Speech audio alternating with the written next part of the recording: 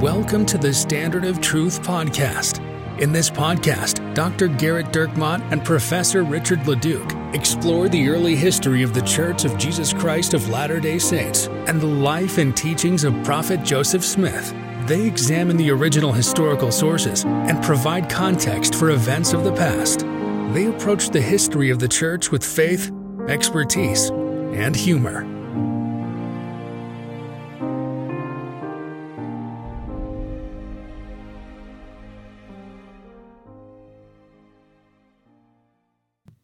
Hi, welcome to another episode of the Standard of Truth podcast.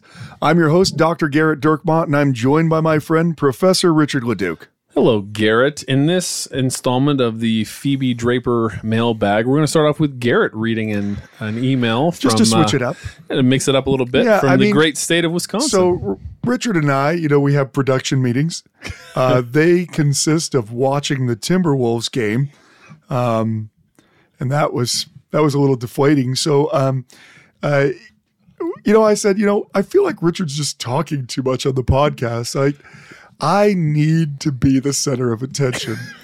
And Richard, he's muscling his way in. It's true. We have people sending fan mail just to him, and I will not have it. Yeah, it's true. Yeah. So just real quick, we've mentioned this before in previous episodes, the Brigham Young quote that we say all the time to each other. Yeah, the Brigham Young quote that it goes back to when they're talking in the Council of 50 Minutes, and Almon Babbitt, who is a long time instigator, I think is a good way to put it. Almon Babbitt's the most curious person in church history because he is constantly at odds with both Joseph Smith and with Brigham Young. In fact, Joseph receives a revelation condemning Almon Babbitt for setting up a golden calf for the worship of the people. Now, I don't know a lot, but I'm just guessing that it's not a good thing for Joseph to receive a revelation condemning you. Well, so he would get disfellowshipped, he'd get excommunicated, and he would just keep getting brought back into the church. And so the guy must have been the most amazing administrator of all time, because he'd get excommunicated, they'd bring him back in, stake president. He was failing up in the church hierarchy, essentially. Well, so when they're talking in the Council of 50 Minutes, they're talking about how upset they are that the government's treating them as poorly as they are. And Almon Babbitt says, well, we need to be careful, because, there were some sermons that were given in Missouri and that, they should never have been given, basically. And Brigham Young stops the meeting and says, Brother Babbitt knows that he had Joseph in mind when he said what he said about sermons being given. And I have made up my mind that I will never allow anyone to speak against Joseph in my presence unless he hears from me. So that's kind of Brigham's personality. Well, it wasn't just that he wanted to defend Joseph. He also wasn't Joseph. Now look, they both had a lot of similar qualities, but there is God raised up Brigham Young to lead the saints to Salt Lake. There's no doubt. When they're in winter quarters and people are not exactly following the rules, Brigham Young calls a meeting and he essentially tells them that if you don't stop your adultery and your lying and your gambling and your backbiting, I'm just going to leave you here. And then he said, Brother Joseph bore with you on these things because he was a merciful man, but I will not. And so Richard and I say this to each other all the time, but I will not. Not that Brigham wasn't merciful, but he was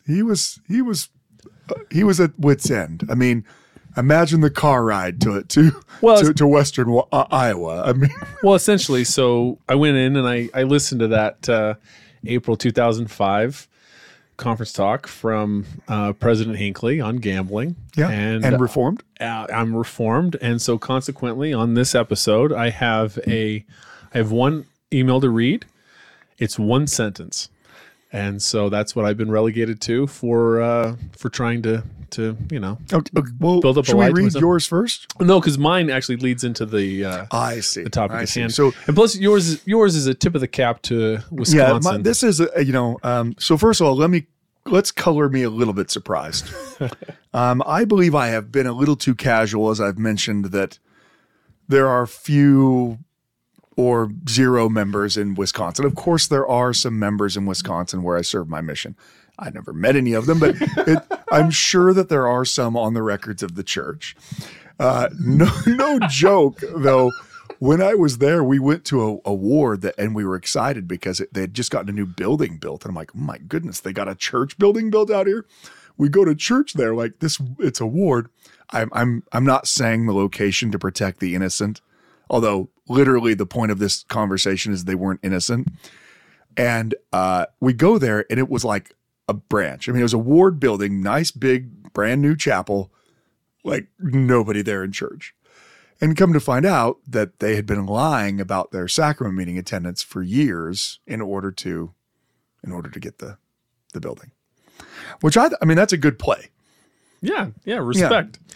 Anyway, but we did get this email from someone who at least allegedly is both A, in Wisconsin, and B, an active member of the church. Well, so we don't know on the active member part. We assume, perhaps, I think he attended the BYU. I mean, he makes a reference as if he were active. We know that he is an actual person. We did look him up. Yeah. If you got a Google hit on you, Rob, it's because we're like, before we read this, we need to make sure, because we can't have someone claiming that they're from Wisconsin, but really they're from Michigan. We need actual confirmation. Anyway, Rob writes, "You're one Wisconsin listener who isn't a missionary."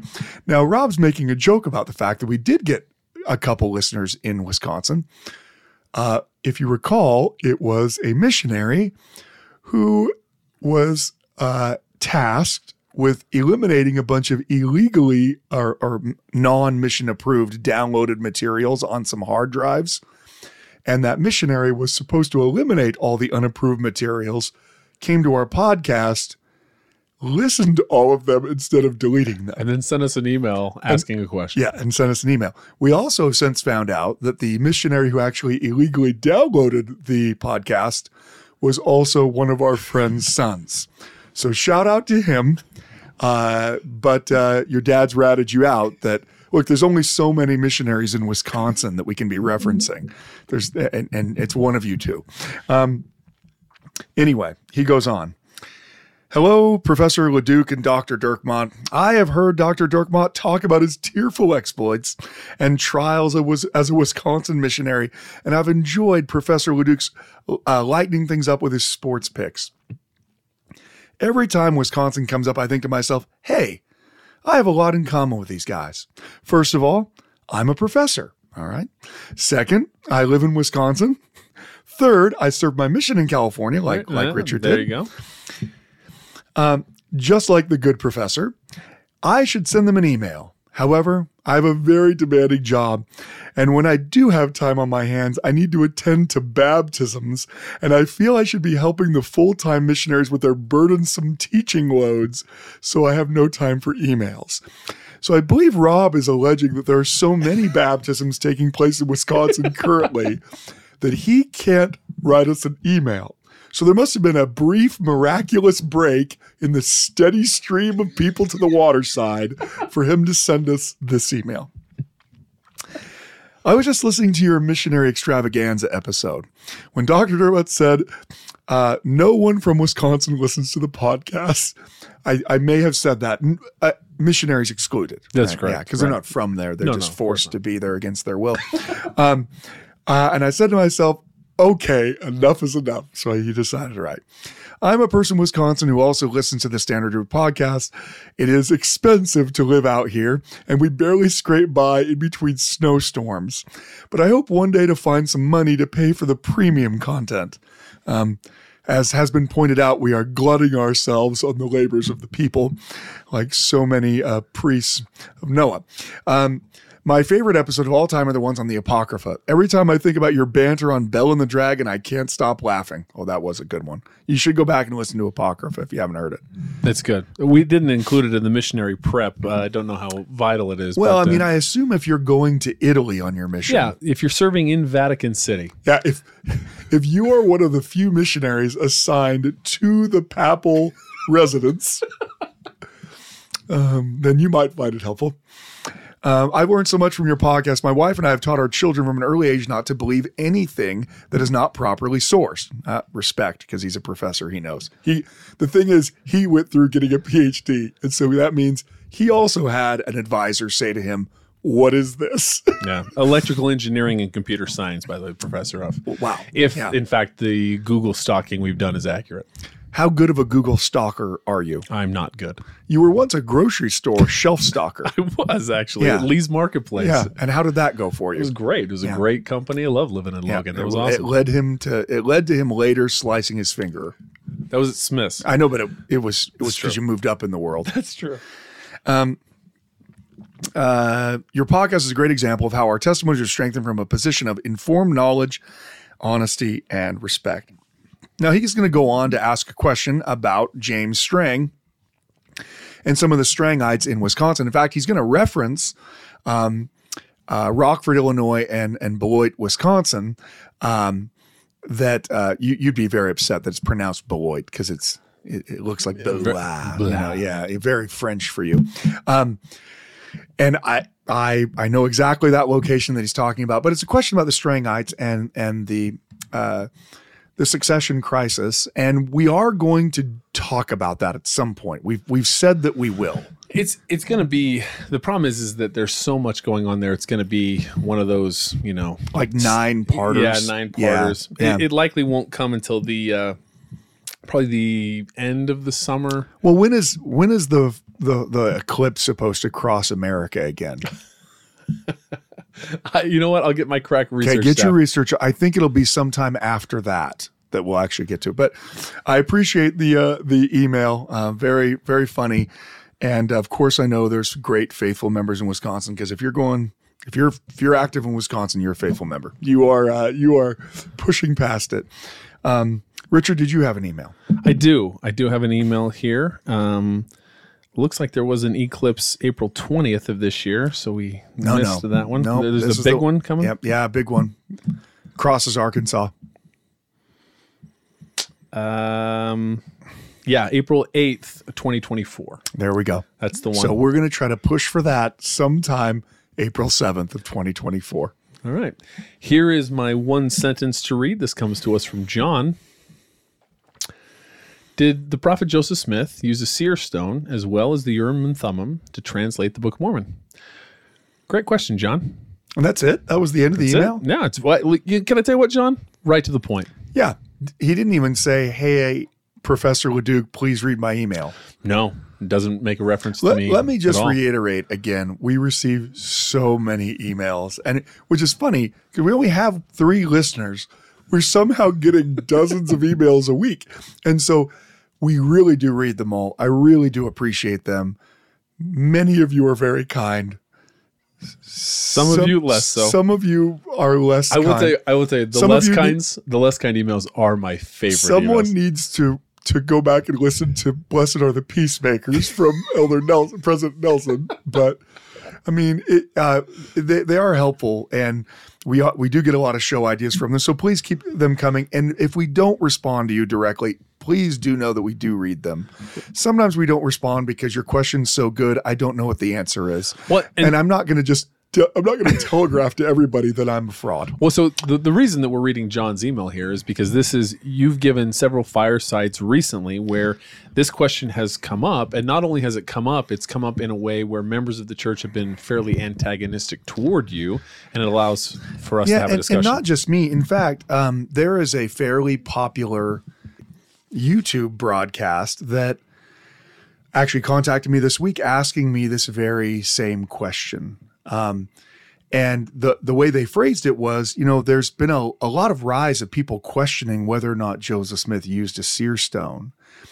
And, ordinarily, this is not the kind of thing that I really want to wade into, but it really is becoming kind of a problem. And let me explain especially why I think that it is. I had an email from a church leader. Don't start thinking that any actual like amazing, no general authority knows who I am or cares about me. Stake Sunday School second counselor. Whatever. Yeah. A more general church leader than that. They sent me an email in which, after a fireside that they had given, someone contacted them and proceeded to say, I love you and I really love your messages, but I'm really not okay with the fact that you mentioned that Joseph Smith used a seer stone, because I know that he didn't.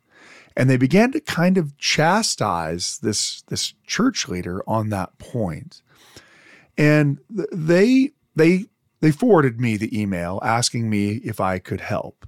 And so I was, I did my duty as far as trying to give a good answer. But myself, in multiple of the firesides that I've given, even when the topic isn't about that, I have found that there have been multiple people that come out of the gate, swinging, arguing that I am an apostate, in fact, because I've written about and talked about the fact that Joseph Smith certainly used the seer stones that were in the box with the plates, the two stones that we often refer to as Urim and Thummim, but that also he had another stone, a separate small stone, which multiple witnesses talk about, that he used for the translation. The reason why I'm getting this inquiry from this YouTube broadcaster, the reason why I'm getting this inquiry forwarded to me from this church leader, and the reason why this is happening at multiple firesides that I'm giving, is because there is a movement essentially among some members of the church to reject the fact that the church is teaching that about the translation of the Book of Mormon. Now, look, I'm a historian, so I'm well aware that not everyone accepts the different parts of historical inquiry and conclusion that people make. And there are multiple things that are quite disputed in the historical community. For instance, when did Peter, James, and John come?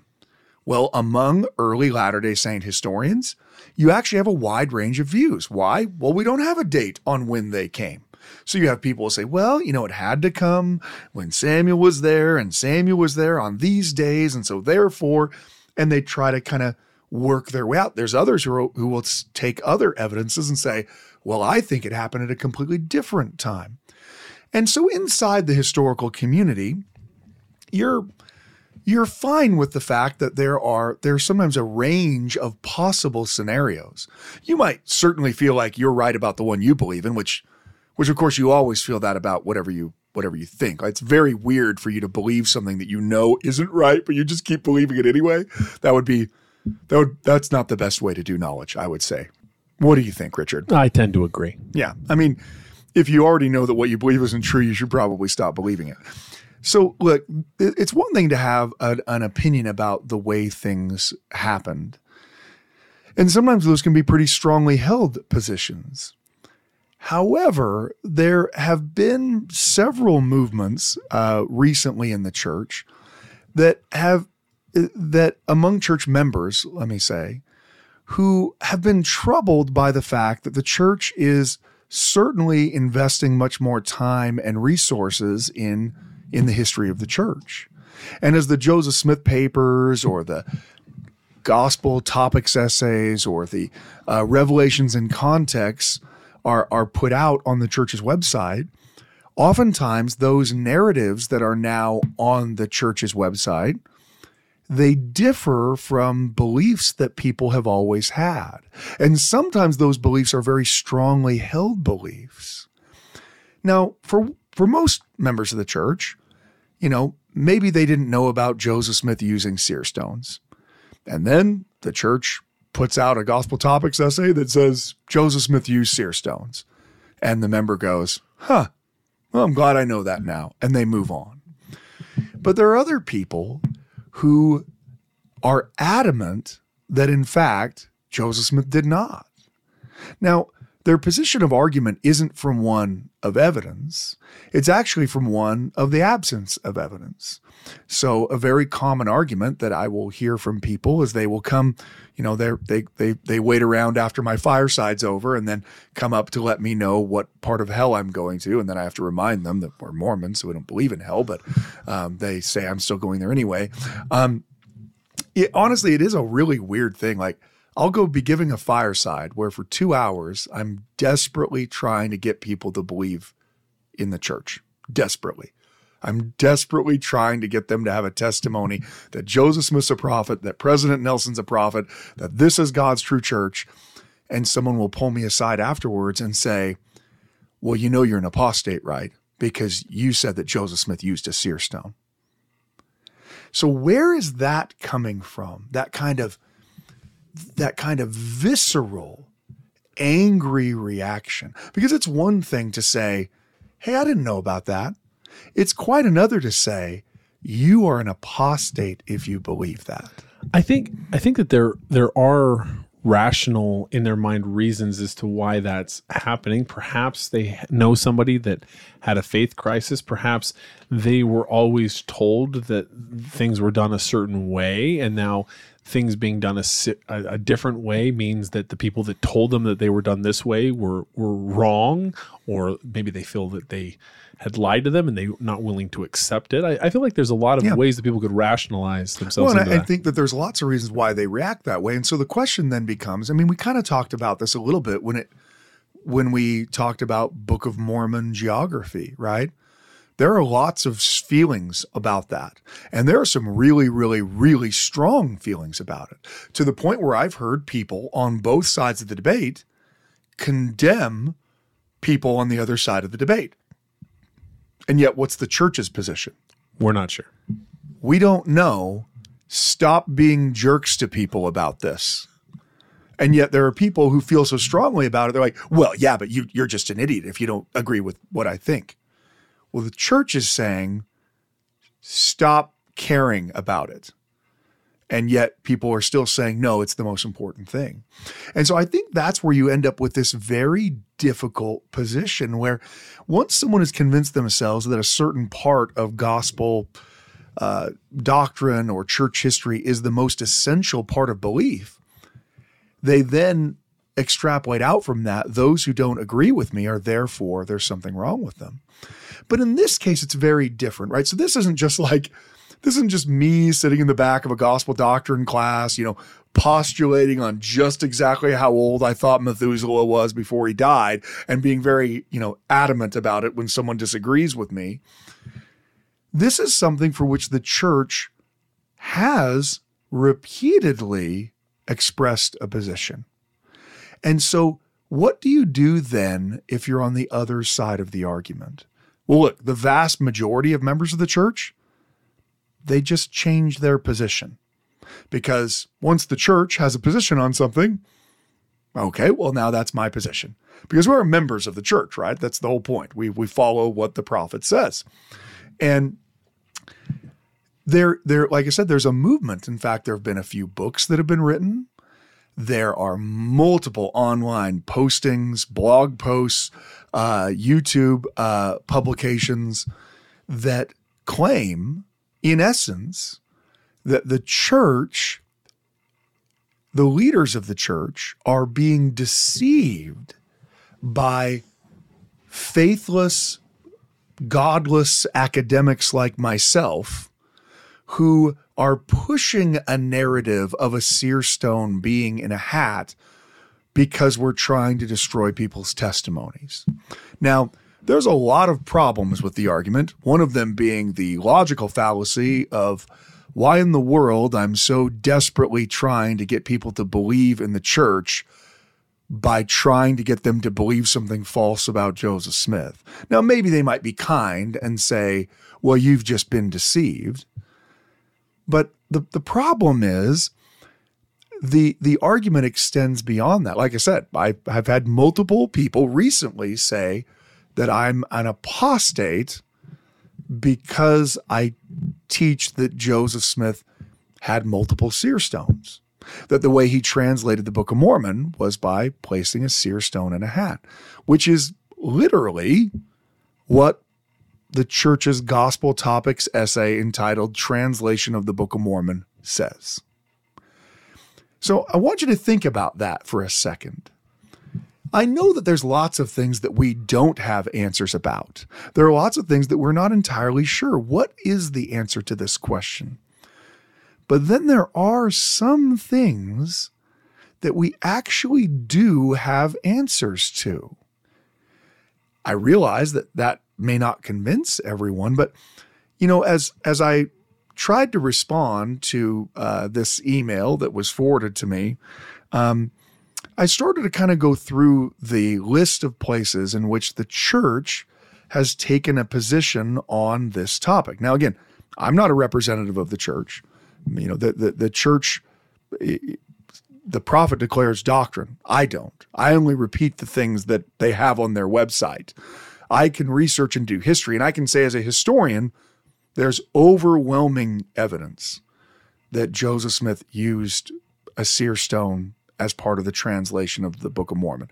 Overwhelming evidence that the way he translated was by placing either the Urim and Thummim stones or this separate seer stone into a hat to block out the light. David Whitmer, Martin Harris, Oliver Cowdery, Emma Smith, all independently say that that's how it took place.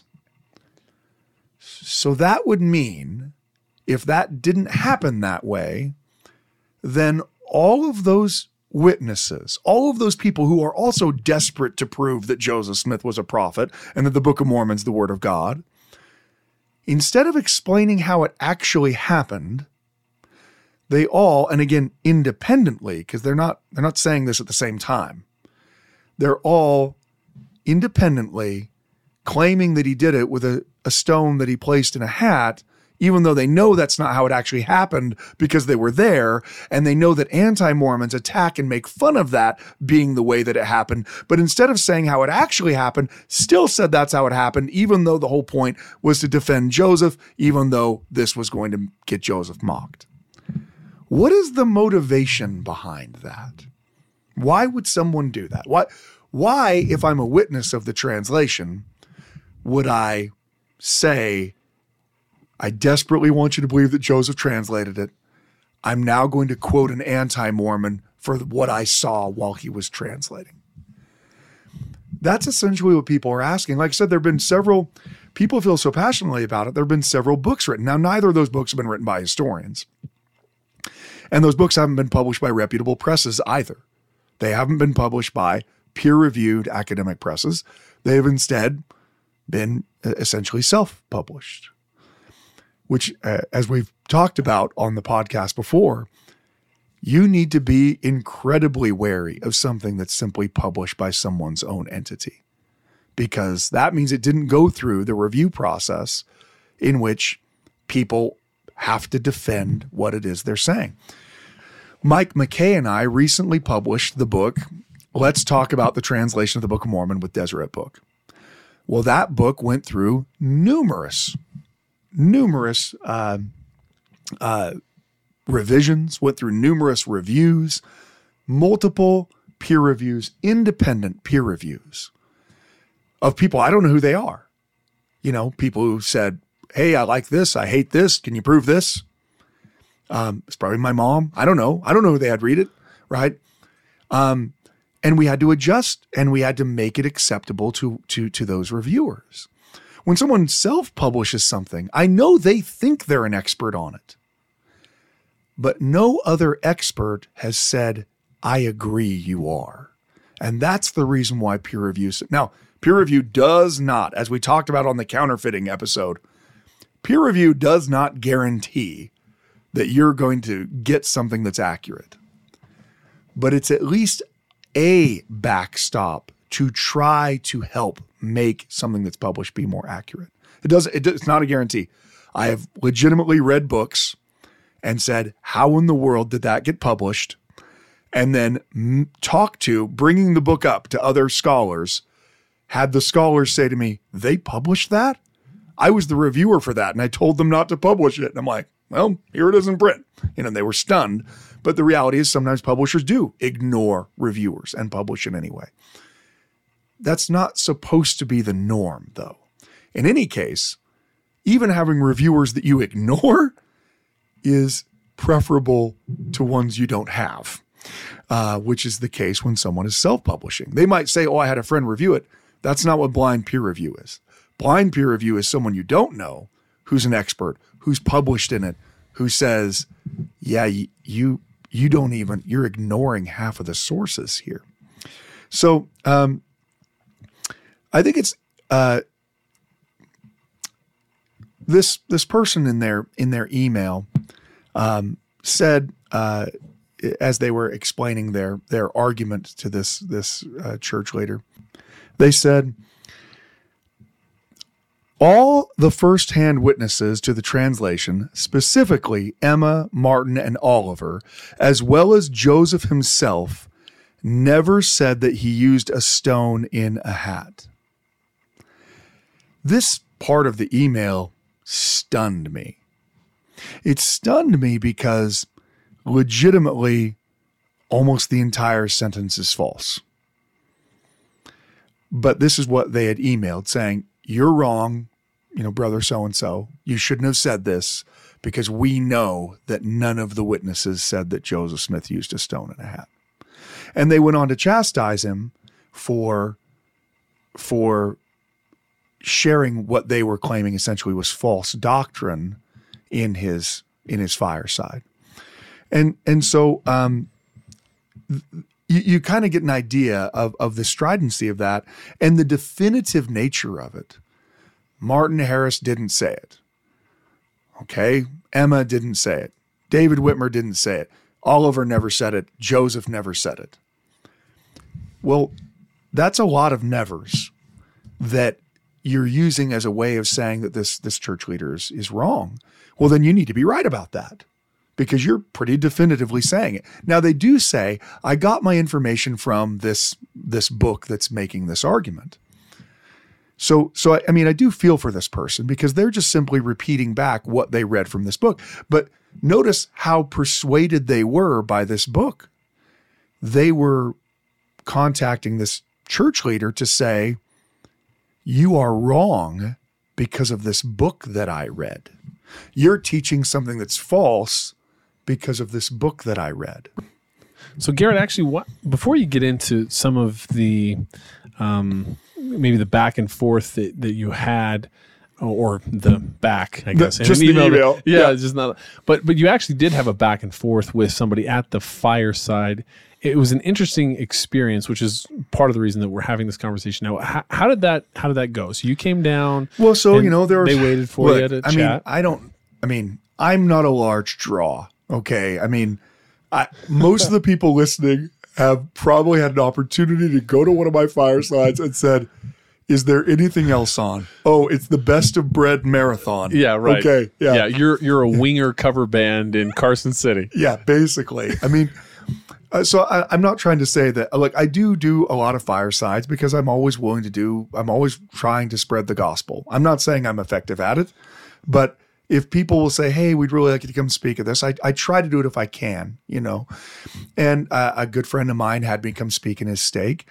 And there was a person in the stake who I noticed she was kind of lingering around after I was done, and I was talking to a lot of other people, and someone came up and they introduced me to her, and I said, oh, hi, and this person said, well, tell him what you think. Tell him what you think. And, she proceeded to say, you are teaching false doctrine because you are saying that Joseph, you published a book. Cause my lesson was not on the translation of the Book of Mormon. That wasn't what the fireside was on, but she had come to the fireside because she knew that I was an apostate because I had published a book with Deseret Book, two of them, saying that Joseph Smith had translated the Book of Mormon in that way.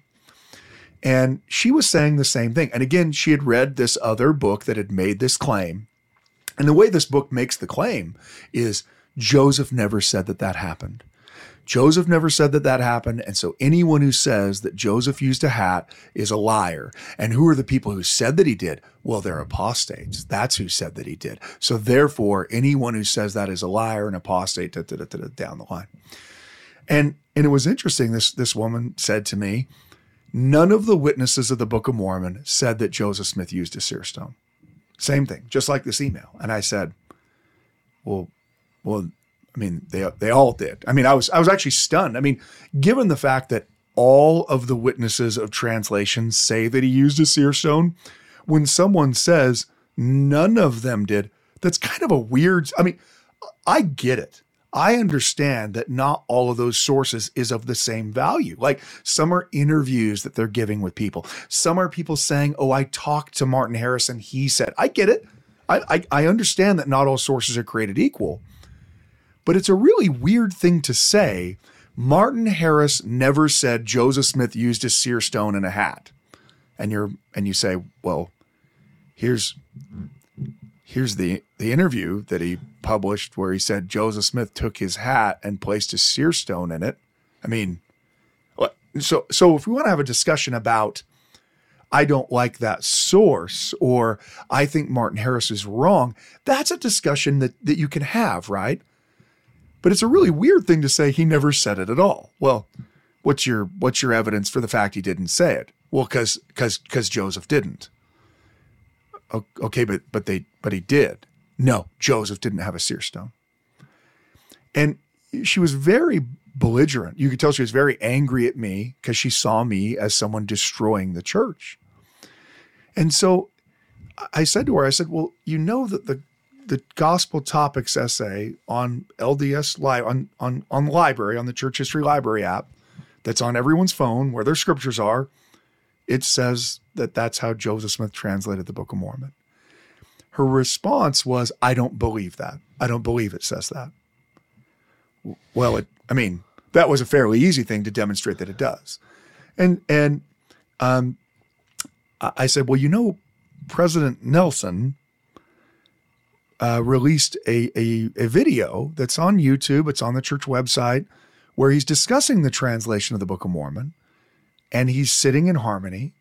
And he even says that Joseph put the seer stones in a hat and translated. Her response to that was, he never said that. That didn't happen. And I said, well, no, it did. I mean, you can watch it. She's like, I don't believe that. I believe you're lying. She was very I believe caustic. You're lying. Yeah, that's what she said. I believe you're lying. He didn't say that. So luckily I had my cell phone, right? Thankfully.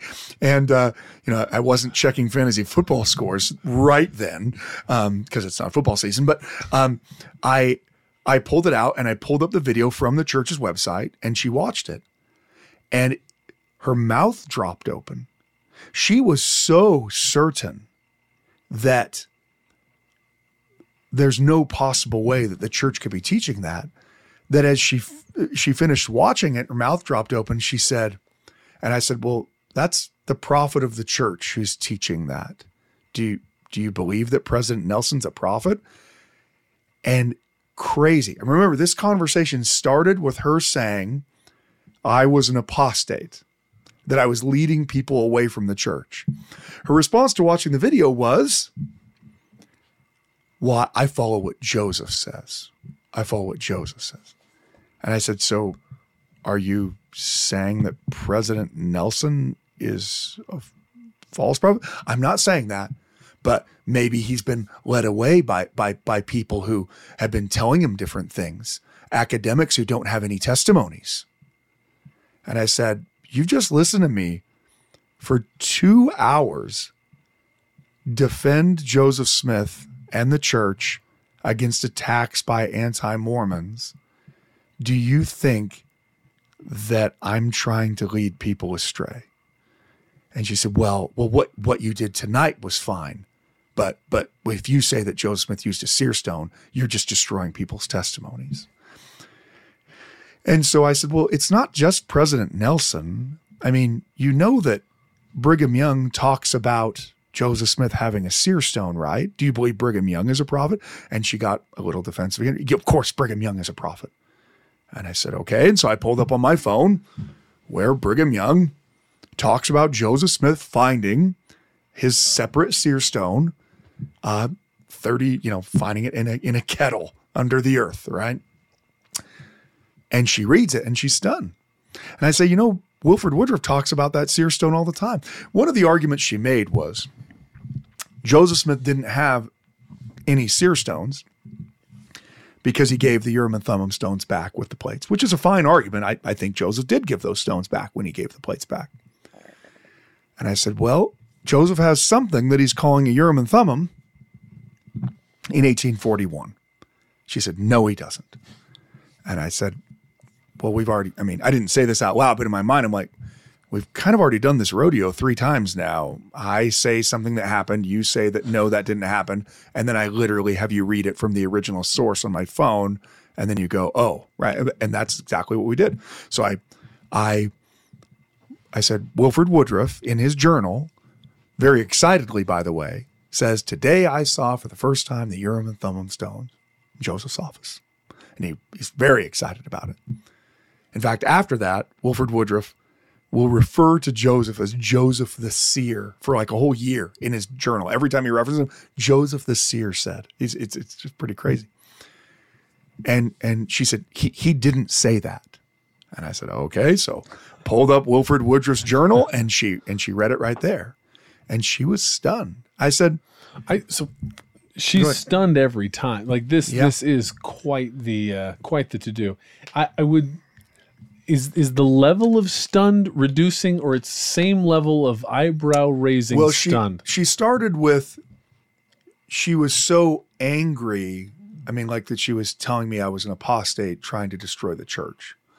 So as we got further into the conversation, and look, I'm reducing a 2-hour conversation to, 2-hour conversation. That was probably more than 2.5. Oh my goodness. Yeah. Well, I mean, obviously radio edit. But she's softening a little bit, but still adamant on each of the independent positions. With Wilford Woodruff saying that, that Joseph Smith had a seer stone, she just could not believe that. He didn't say that. So we opened up the journal and we read it. And then I said, and then Wilford Woodruff will talk about that seer stone multiple times. And I said, here he'll talk about how Joseph found it when he was digging a well. And again, she's like, I just don't believe that he said that.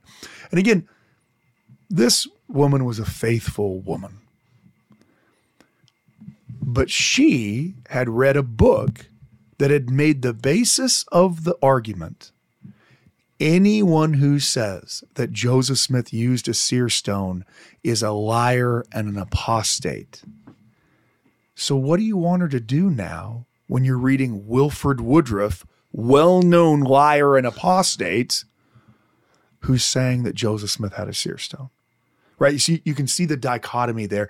And you could witness in her visage this huge conflict because she had been so convinced. And look, I understand why these arguments are convincing. We look at the world around us and people are apostatizing right and left, and someone comes along and says, you know why so many people are leaving the church? It's because of that newfangled church history that's coming out. Did you ever hear people leaving the church over seer stones before the Joseph Smith papers were published? It's those academics. You know how those academics are educated, right? They go to liberal institutions like the University of Colorado. Well, they got you there. I mean. Oh, yeah. Oh, man. I had more of my professors that were atheists than were. I mean, I don't even know if I had any professors that were members of the Democratic Party. They were all like Green and Socialist Party. Didn't go far enough. Oh, yeah. Yeah. They were like, they couldn't respect Bernie Sanders at all. Like, he's a capitalist pig dog. He's a complete sellout. What does he have? 2 houses? Okay, Bernie. I mean, so yeah, I did go to a very liberal school for my education. And I don't want to make this about political views. You can be a liberal and be a perfectly faithful member of the church. You can be a conservative and be a perfectly faithful member. We have members of the church in countries where it's literally illegal to not be a communist.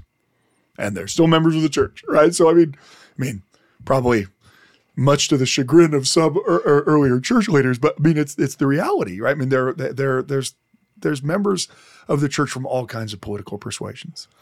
But when she said it, what she meant was that, this kind of corrosive academic influence that is leading people away from faith and towards some kind of secular belief that God isn't real. And yet, literally, she just heard me for 2 hours talk about the amazing miracles of the restoration of the church, the miracles Joseph Smith performed, the miracles of the translation, the miracles of Revelations, that this is all a miracle.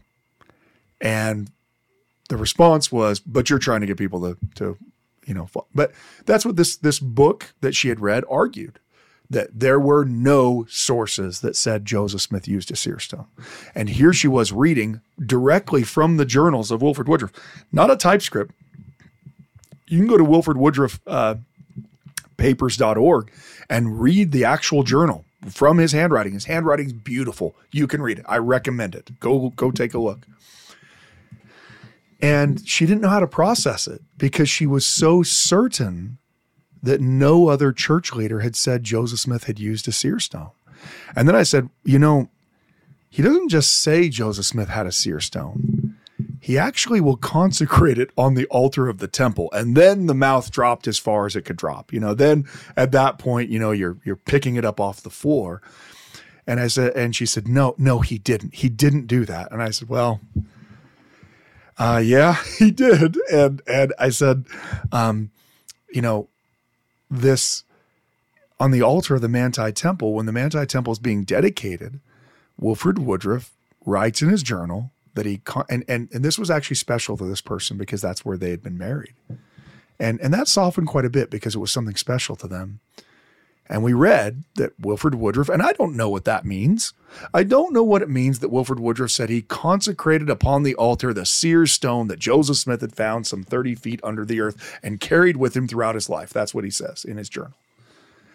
But I do know that means Wilford Woodruff believes Joseph Smith had a seer stone because he's consecrating it on the altar of the temple. And that seer stone is then what was ended up in the First Presidency vault in Salt Lake City. And, we ended up having an amicable conversation. It was several hours in before she was willing to even, give me the time of day. But it was a good example of how she had been given false information and had decided that was absolutely the answer, but without actually checking it. I asked her, I said, well, you saw me standing in a foyer of a chapel that's not mine in seconds pull these sources up. Are these sources in the book that you read? And she said, well, no, they're not in there. And I said, okay, why do you think they're not in there? Don't you think it's important if Brigham Young and Wilford Woodruff are talking about Joseph Smith having a seer stone, that someone who's writing a book about how Joseph Smith never used a seer stone, if that's the title of the book or the theme of the book, don't you think it'd be important to explain those sources then? Was Wilford Woodruff lying? Was Wilford Woodruff just, did he just find a rock on his way into the temple and say, yeah, this is a seer stone? What do you think is going on? But instead, the book didn't mention those things at all. And I said, why do you think they didn't mention them? And she said, I don't know. It seemed like they were trying to include all the sources. And I said, how hard was it for me to pull those sources up? She said, it wasn't hard at all. And I said, I'm standing in a foyer of a chapel in a place that's not my building, and I don't have it saved somewhere on my phone. I just pulled them up from the various places on the internet that they are. Why did the authors who wrote a book on seer stones not do that? And so, I said, we're kind of left with only two options here, right? Either they didn't even do the most basic of fundamental research, meaning they didn't even read the church's essay on translation and then go look at the sources, right? That's just a church history library thing. That's a everyone can get on churchofjesuschrist.org right now thing and do it right now. You can do it on your phone right now. What does the essay say? So they didn't even do the most basic level of research. Or they do know that those sources exist. In which case, why aren't they telling you that they exist? When you come to something like that, especially when someone is being so adamant that they are correct on a position, if they are leaving out these very important prophetic sources that contradict them, well, they either are not qualified to write the book they're writing because you're claiming to be an expert on seer stones, but you're not including the places where prophets talked about them, or you do know that those sources exist. And then it's actually worse. You're either not doing research enough to make you qualified to write a book, which is the best case scenario, or you're fully aware that those sources exist, but you don't want the people you're trying to convince to know that they exist. Why? Why don't you want them to know they exist? If you think they're bad sources like Wilford Woodruff's journal, then tell us why it's a bad source. Explain it. But instead, the decision was to hide it. The decision was to not talk about it at all. And that's why this woman was so stunned. Well, and as we were talking, this was earlier in the conversation, when she said, well, I followed Joseph Smith. And I said, what about President Nelson, right? And I said, and it was after we showed her the video of President Nelson, saying that Joseph Smith put a seer stone in the hat. I said, it's very interesting. We started this conversation with you adamantly saying that I was an apostate trying to lead people away from the church. And there's only one person in this conversation between the two of us who is saying that President Nelson has been deceived. And it's not me, right? I mean, that's why it's so important that we do not get caught up, whether it's when the second coming is, whether it's the church's position on some kind of political issue, whether it is, ham radios and food storage, whether it is whatever it is that we decide is super important. It is so essential that we do not get ahead of or behind of where the prophet of the church is. Because I can have a theory all day long about where the Book of Mormon took place. If President Nelson tomorrow says, I've had a revelation that it took place and I won't even give a location because I don't want anyone to think that's where I'm saying it was, then that's the new position of what I believe. Because my position is whatever the church's position is. Back to the email that this church leader received, in responding to it for them to, they forwarded it to me. I mean, it's not like it was a bait and switch thing. He forwarded it. He responded to the woman saying, hey, I've got some friends who really study this. Maybe they can help answer your questions. Thank you so much. He was very, very, very polite. I, drafted an email back, and in which I said, you stated in your comments that all of the firsthand witnesses of the translation, specifically Emma, Martin, and Oliver, as well as Joseph himself, never said that he used a stone in the hat. I'm very confused by that. You indicate that you got the information from a certain place, and I'm not sure why that group or any person would claim something like that when we have multiple statements from Emma and Martin that say exactly that. For instance, Emma said of the translation, quote, I know Mormonism to be the truth and believe the church to have been established by divine direction. I have complete faith in it. In writing for your father, I frequently wrote day after day, often sitting at the table close by him, he sitting with his face buried in the hat with the stone in it, and dictating hour after hour with nothing between us. That kind of sounds like she's saying that Joseph Smith put a stone in a hat, correct? It does. Yeah. Now, again, maybe you say, well, I don't agree with her source. That's one thing you can say. Well, maybe Emma's wrong. But here the argument was she never even said it. I think it's safe to say she did. Well, it's not the only place she said it. She also wrote a letter to a family friend, which I also included in this. Now, the first that my husband translated was translated by the use of the Urim and Thummim, and that was the part that Martin Harris lost. After that, he used a small stone, not exactly black, but was rather dark in color. Again, it seems that Emma is saying that he used a separate seer stone, and not even seems. She's actually giving, he used for part of it, he used the stones found with the plates, the Urim and Thummim stones, and for part of it, he used this separate seer stone. That's why it's so odd that the argument that was being made isn't Emma's a bad source, it's Emma never said it, except for the fact that she did. And we have the sources in front of us, right? So yeah. Given the two options that you've laid out, what do you think is the more logical thing, that they just don't know that these things exist? Well, I think because I think they can't know. Well, I think that that's not actually a viable position. But to disprove their point is such a layup. How can they not think that that's going to be looked at, reviewed? I don't know. All I know is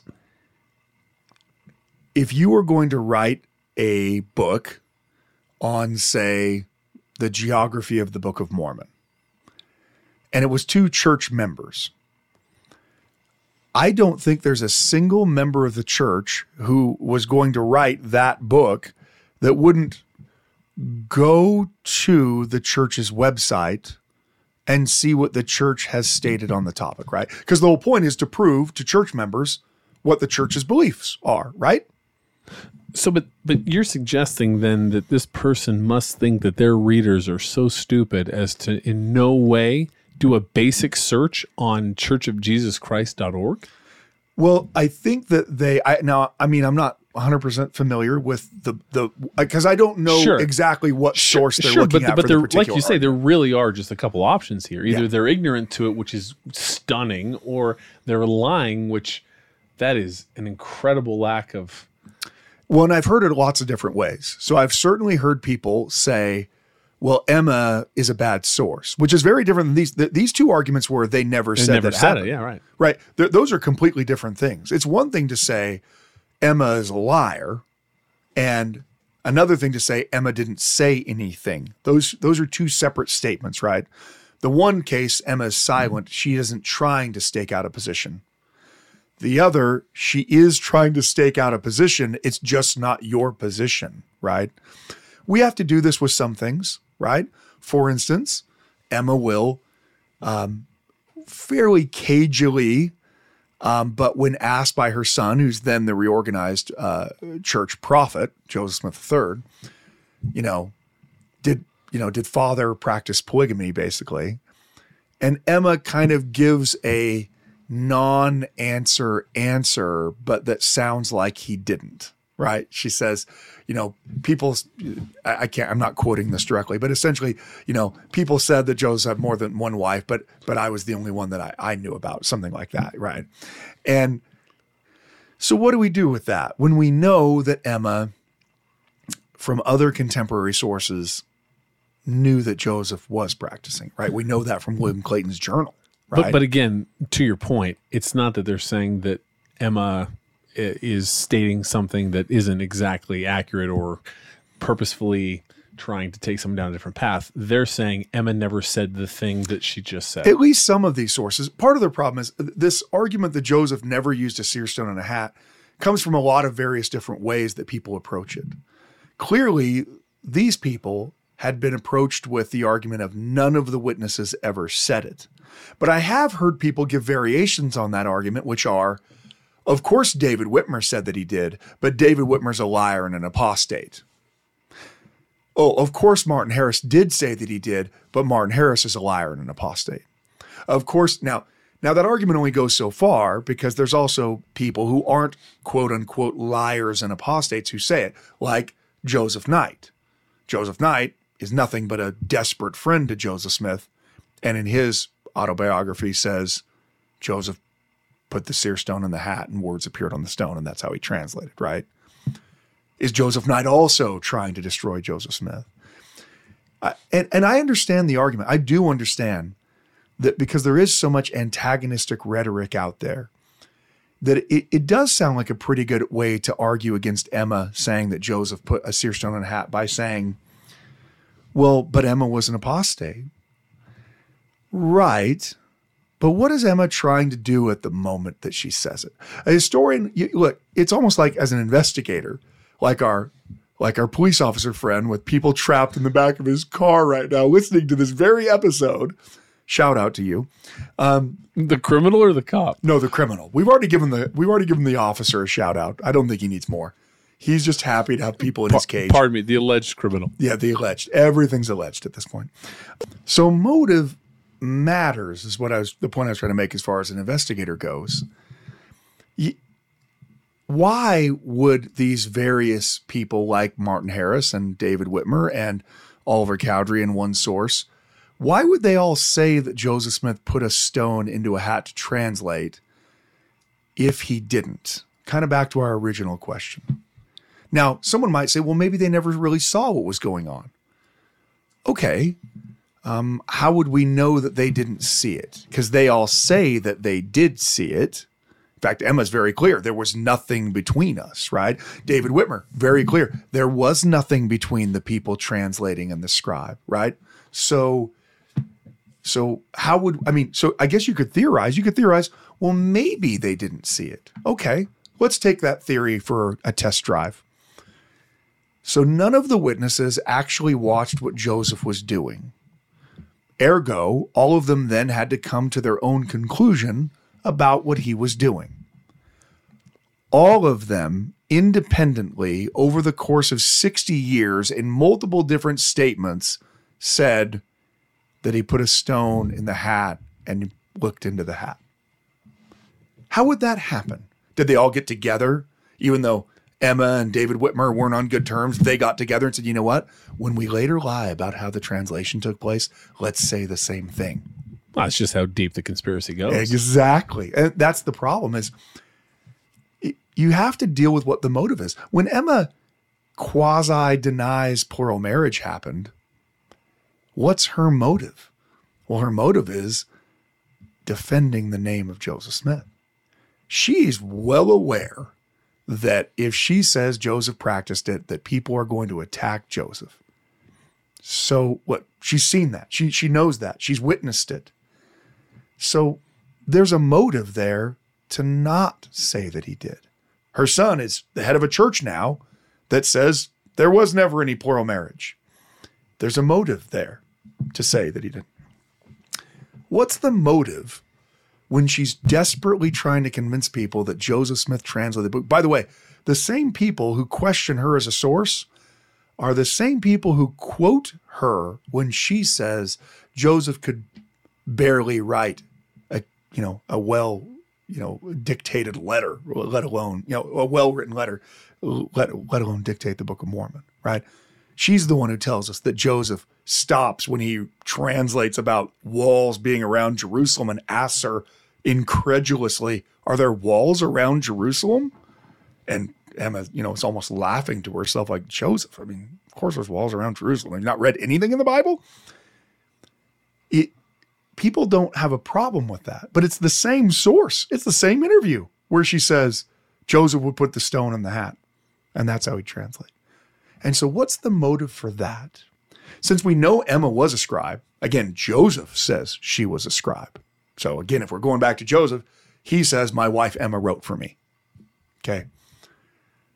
Why would she, instead of saying how it actually happened, when she's desperately trying to convince people that Joseph was a prophet, instead of saying how it happened, lie and say, hey, you know how the anti-Mormon Eber Howe said it happened when he's mocking and making fun of my husband and attacking him and calling him a liar? Yeah, that's how it happened. That doesn't really make sense, does it? Similarly, Martin Harris. I mean, just to further that point, Martin Harris says in multiple places, again, in an interview, in other places, but right before he dies, there's an interview that he gives. Martin Harris related an instance that occurred at a time when he wrote for the portion of the translation of the Book of Mormon, which he was favored to write direct from the mouth of the prophet Joseph Smith. He said that the prophet possessed a seer stone by which he was enabled to translate as well as from the Urim and Thummim. So again, two separate things. By the way, this is being published in the Deseret News in the 1880s. So this is not a secret to church members in Utah. It's literally being published by the church's newspaper to the population of Utah at the time, which is almost exclusively Latter-day Saint. He said that he possessed a seer stone, which he was able to translate as well as from the Urim and Thummim. And for convenience, he then used the seer stone. So Martin Harris actually gives a reason. He was using the two stones, but it was just easier to use the one stone. Now, I don't know if that's the case, but that's at least what Martin Harris is saying. Martin explained the translation as follows. By the aid of a seer stone, sentences would appear and were read by the prophet and were written by Martin. And when they were finished, he would say, written. And if correctly written, the sentence would disappear and another would appear in its place. But if it was not correctly written, it remained until it was corrected. And the translation was just so. It was engraven upon the plates precisely in that language that was used.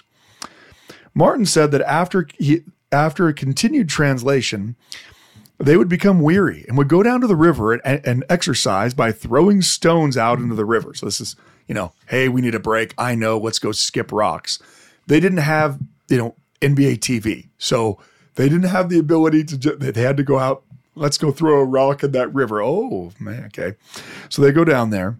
While doing so, on one occasion, Martin said he found a stone very much resembling the one used for translation. And on resuming their labor of translation, Martin put in place the stone that he had found. Okay, so Martin pulls a switcheroo here. He takes the seer stone out of the hat that Joseph was using, the actual seer stone, and put one in the hat that looked like it. He said that the prophet remained silent unusually and intently gazing into the darkness. No traces of the usual sentences were appearing. Much surprised, Joseph exclaimed, Martin, and what's the matter? All is dark as Egypt. Martin's countenance betrayed him, and the prophet asked Martin why he had done so. So Joseph figured out, you swapped the stone out. Why'd you do that? Martin said to stop the mouths of fools who had told him that the prophet had learned those sentences and was merely repeating them, etc. So this entire testimony building narrative that Martin is giving is about the fact that there was a stone placed into a hat.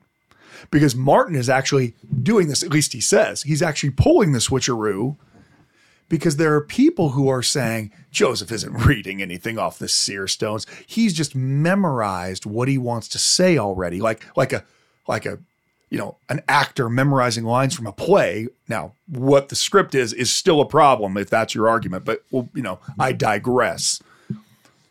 And they go in to translate, and Joseph's just pretending to read something from the stone and just, quotes off whatever he's got memorized.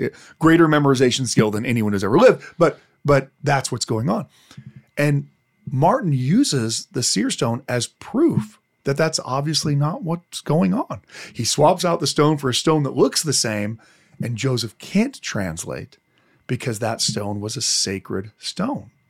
And he thinks that demonstrates, look, this really is a miracle. If Joseph's just pretending to look for effect, then he could still spout off his memorized lines. Or if he had words written in the bottom, he could still do it. There are lots of ways that we can refute those many arguments. But before, we close, I know we're getting kind of long here, it's important to note how many places on the church's website right now that make a reference to Joseph translating the Book of Mormon with not only the Urim and Thummim stones, which are also, by the way, seer stones. That's how they're described. The possession and use of these stones is what constituted seers in ancient or former times. That's from Joseph Smith History. It's not just one place. It's not just the Gospel Topics video resources.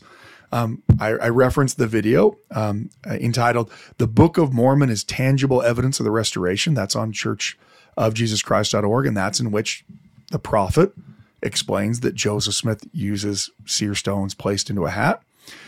That same prophet, by the way, back when he was, quote unquote, lowly apostle, he published an article in what was then the Ensign called "A Treasured Testament," in which he quotes David Whitmer's explanation of how the translation took place. Again, saying that Joseph placed a single seer stone into a hat and words appeared on that stone.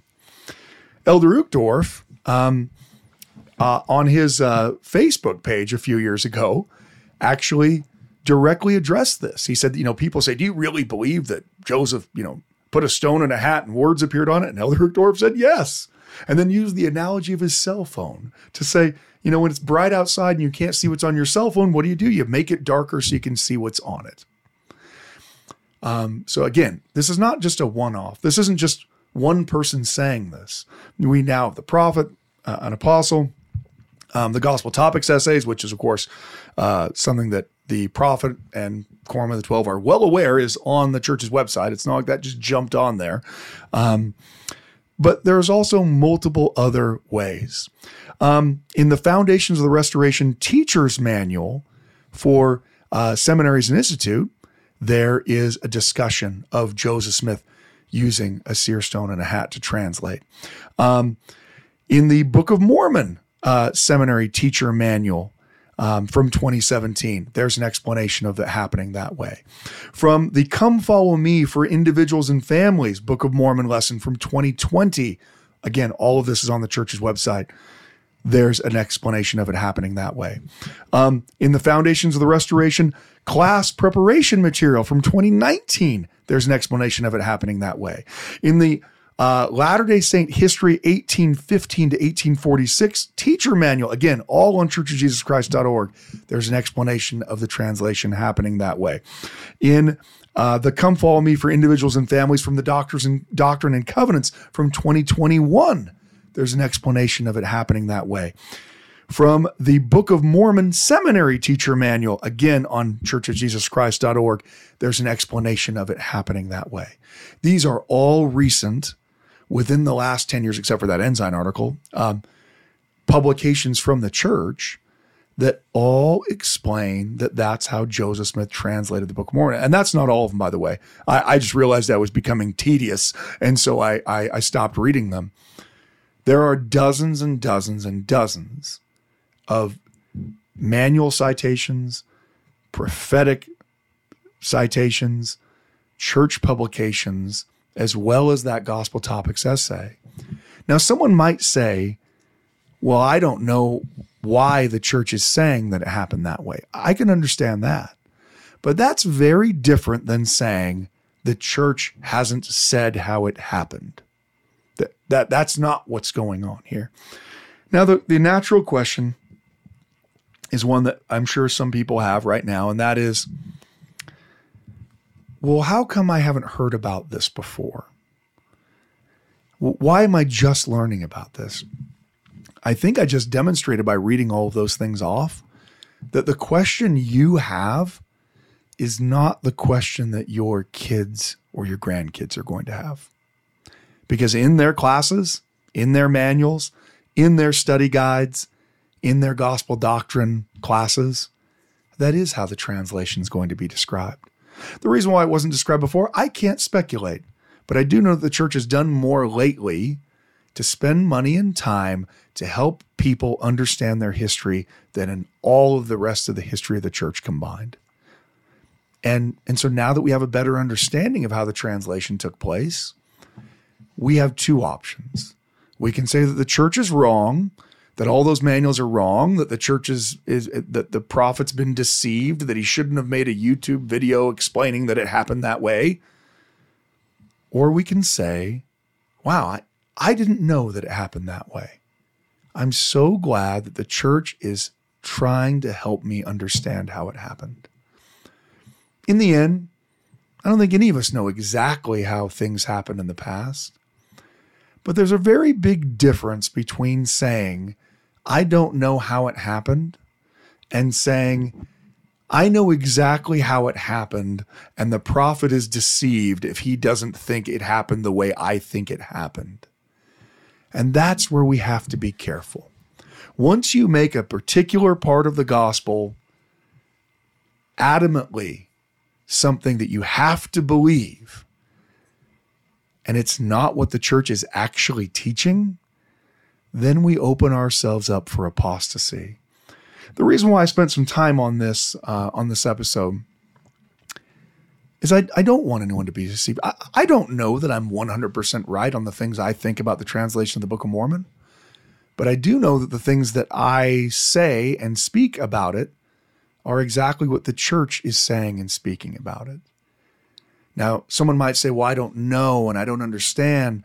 That's not the same thing as saying you're an apostate if you happen to be saying the same thing that the church's manuals are saying. In the end, the Book of Mormon is the Word of God regardless. Be wary of anyone who wants you to be angry about some aspect of church history that the church is not trying to make the issue of. If someone is trying to tell you if you don't believe about where the Book of Mormon took place the way they do, that you're an apostate, is the prophet saying that? Or isn't the prophet saying the opposite of that? If someone's trying to tell you if you don't believe about the translation of the Book of Mormon the way I do, that you're an apostate, is the prophet saying that? Or is it just someone with a loud voice? In the end, all of us need to surrender our will to the Lord Jesus Christ. And as members of the church, we believe that President Nelson is the Lord Jesus Christ's representative on earth.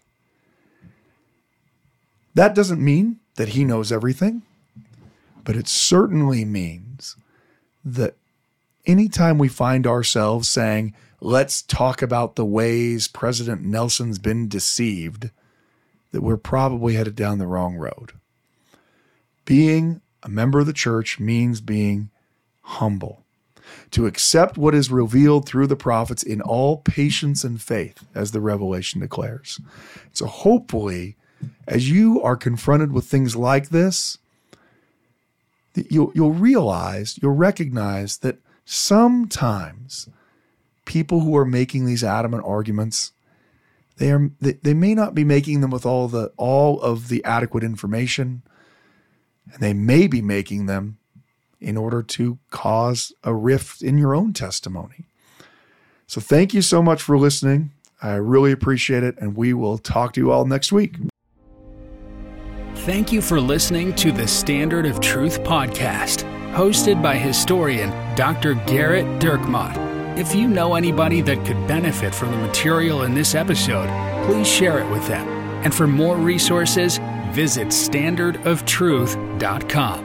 Until next time.